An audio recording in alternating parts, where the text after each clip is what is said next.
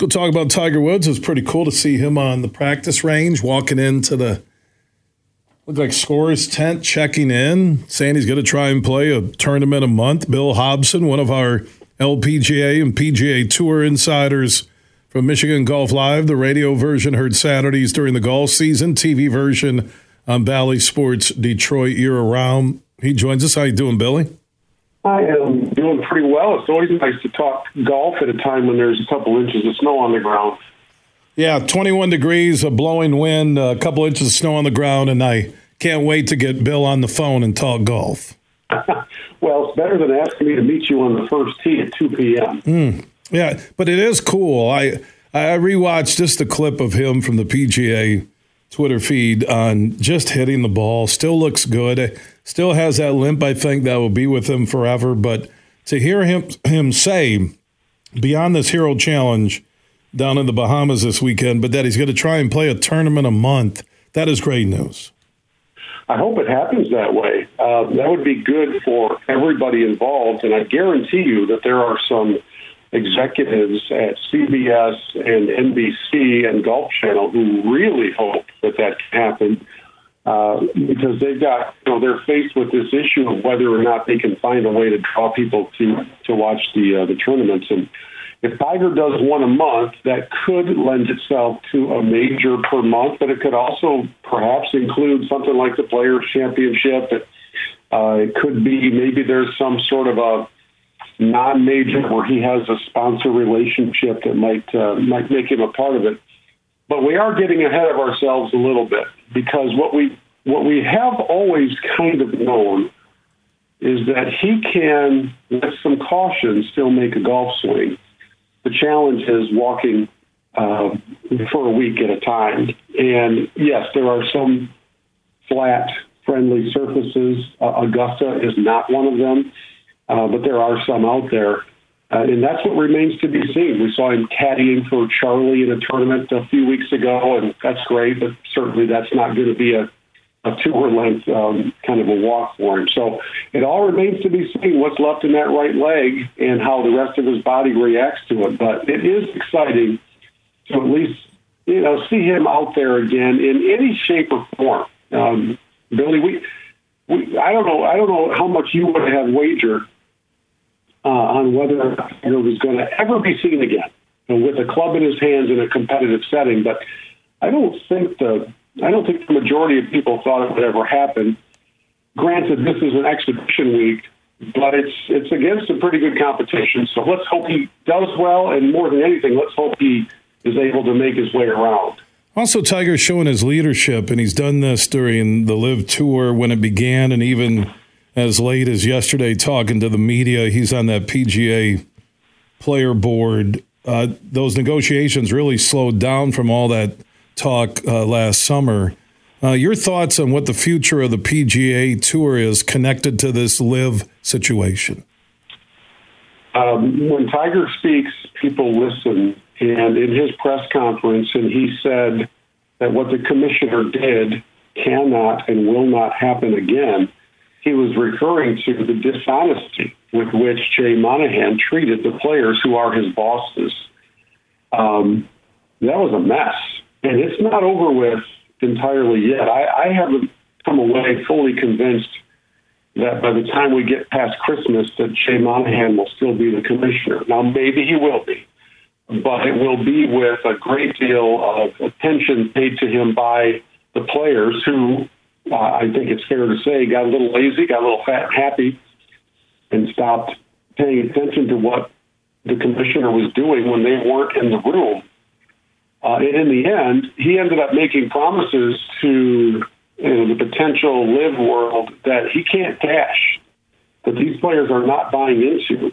And to their credit, they've now taken a stand. That's why those discussions have slowed down and largely gone away, Billy, is because Monahan went out there blowing smoke and creating a deal that not enough of them would support.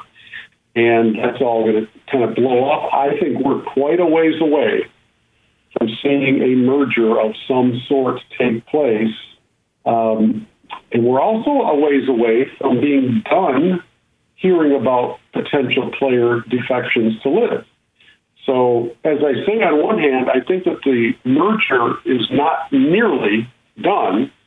I also think we might see some names. We might see some guys that we didn't think would ever go to live because the dollars being offered are gigantic, and maybe they can't resist anymore. Yeah, what was interesting is that did I see Rahm reportedly, and again, what's real, what's fiction when it comes to Twitter and reports that was it over $300 million to join the Live Tour? It was 600 was the reported offer. It was 500 to Max Homa. Let's not forget that even though for people living in the real world, there's some concerns about the health of the financial status of the economy. That's not the case in Saudi Arabia. They're doing just fine.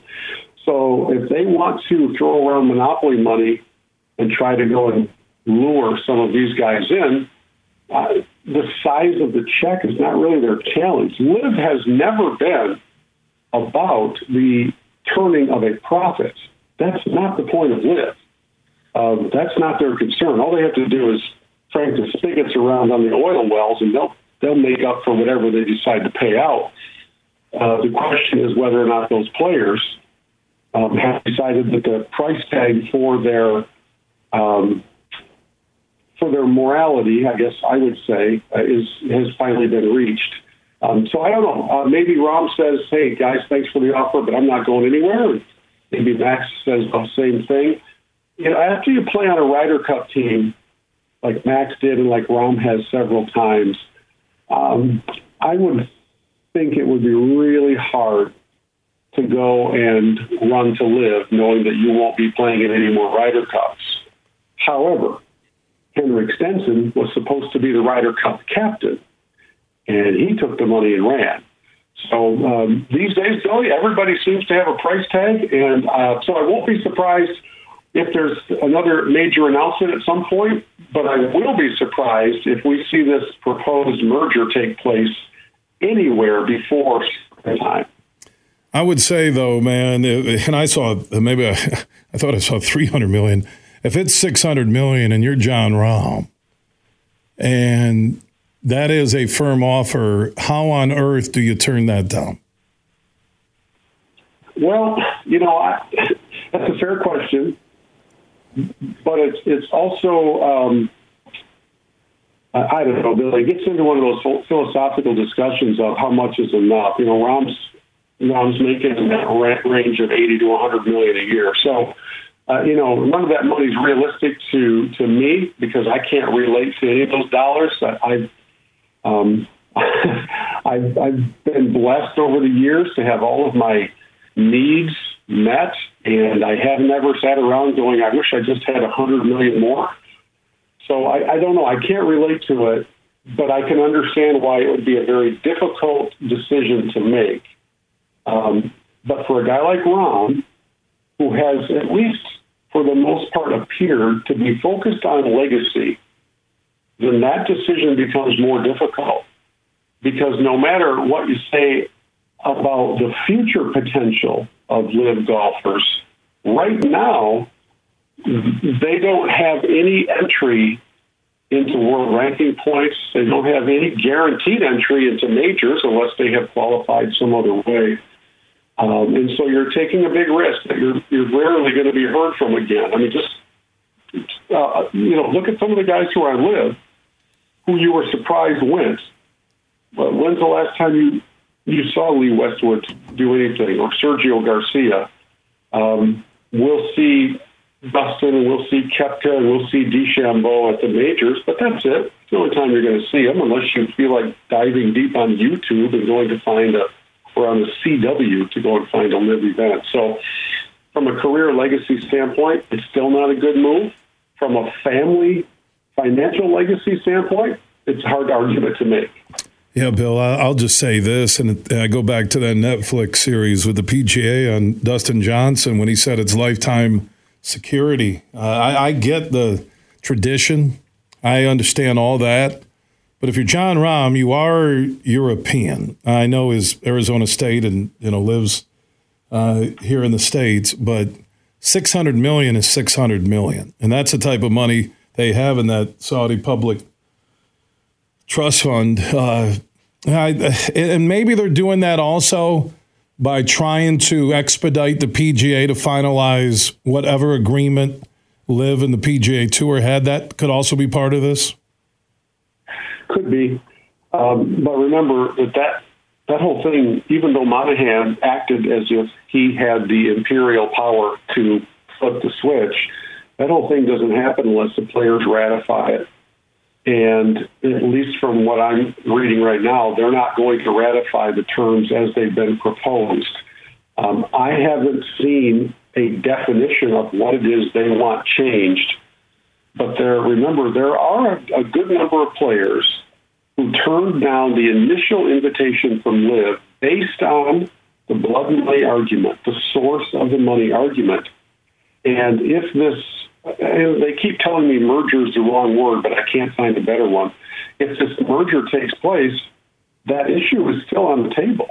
It's still the same money coming from the same people that you had a problem with.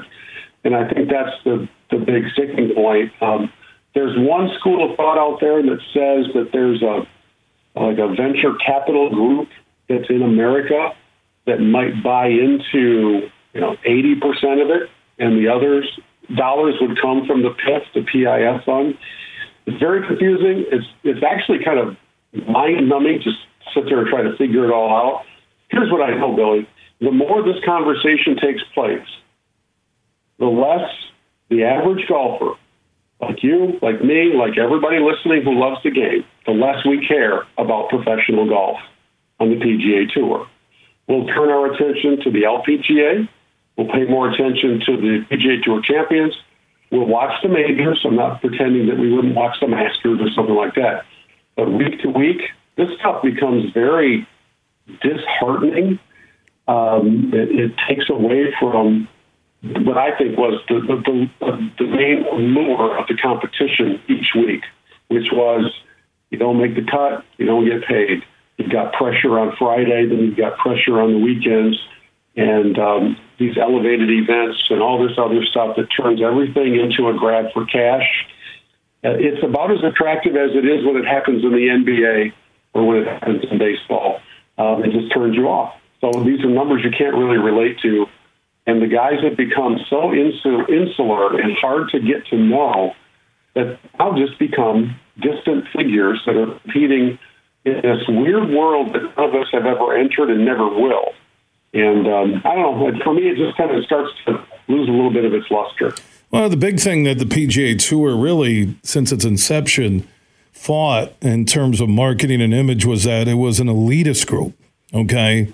And they've gotten through that, and we've had the John Daly types and Tiger, covered the whole spectrum. And I just believe that, in fairness of what you want to earn, where you want to work, what you want to do, if another entity is offering Jon Rahm $600 million and he takes it, I don't blame him one bit. I don't. Yeah, I hear you. And I totally understand that side of the argument. And I have no axe to grind on behalf of the PGA Tour.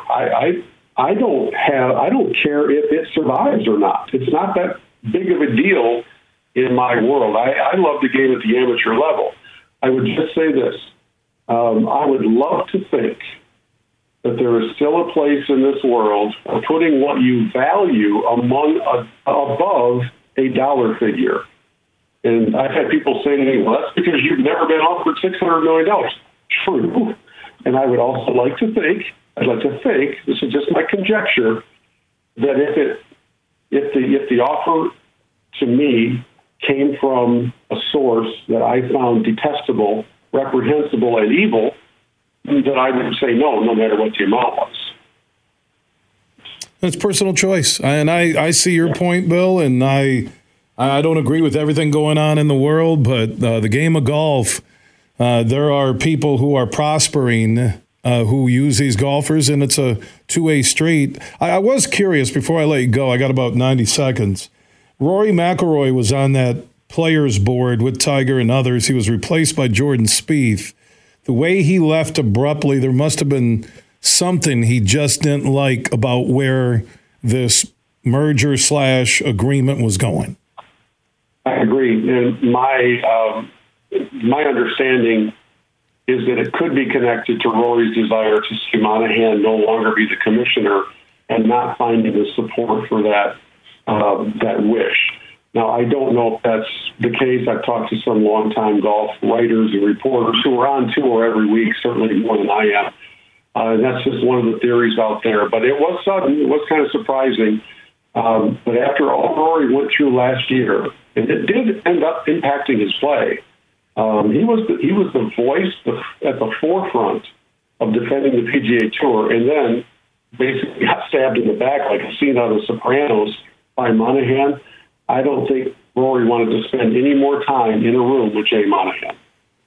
I agree, and there's some politicking going on. I've always wondered this, too, and I know they're going to try that stadium thing. We'll talk about that in a further down the road in a conversation, but I do got to get to a network break. I have my thoughts that Tiger and Rory could take over golf and have their own tour and basically become the American version of LIV, but we'll get to that next week or something. Bill, I got to go. Thank you so much.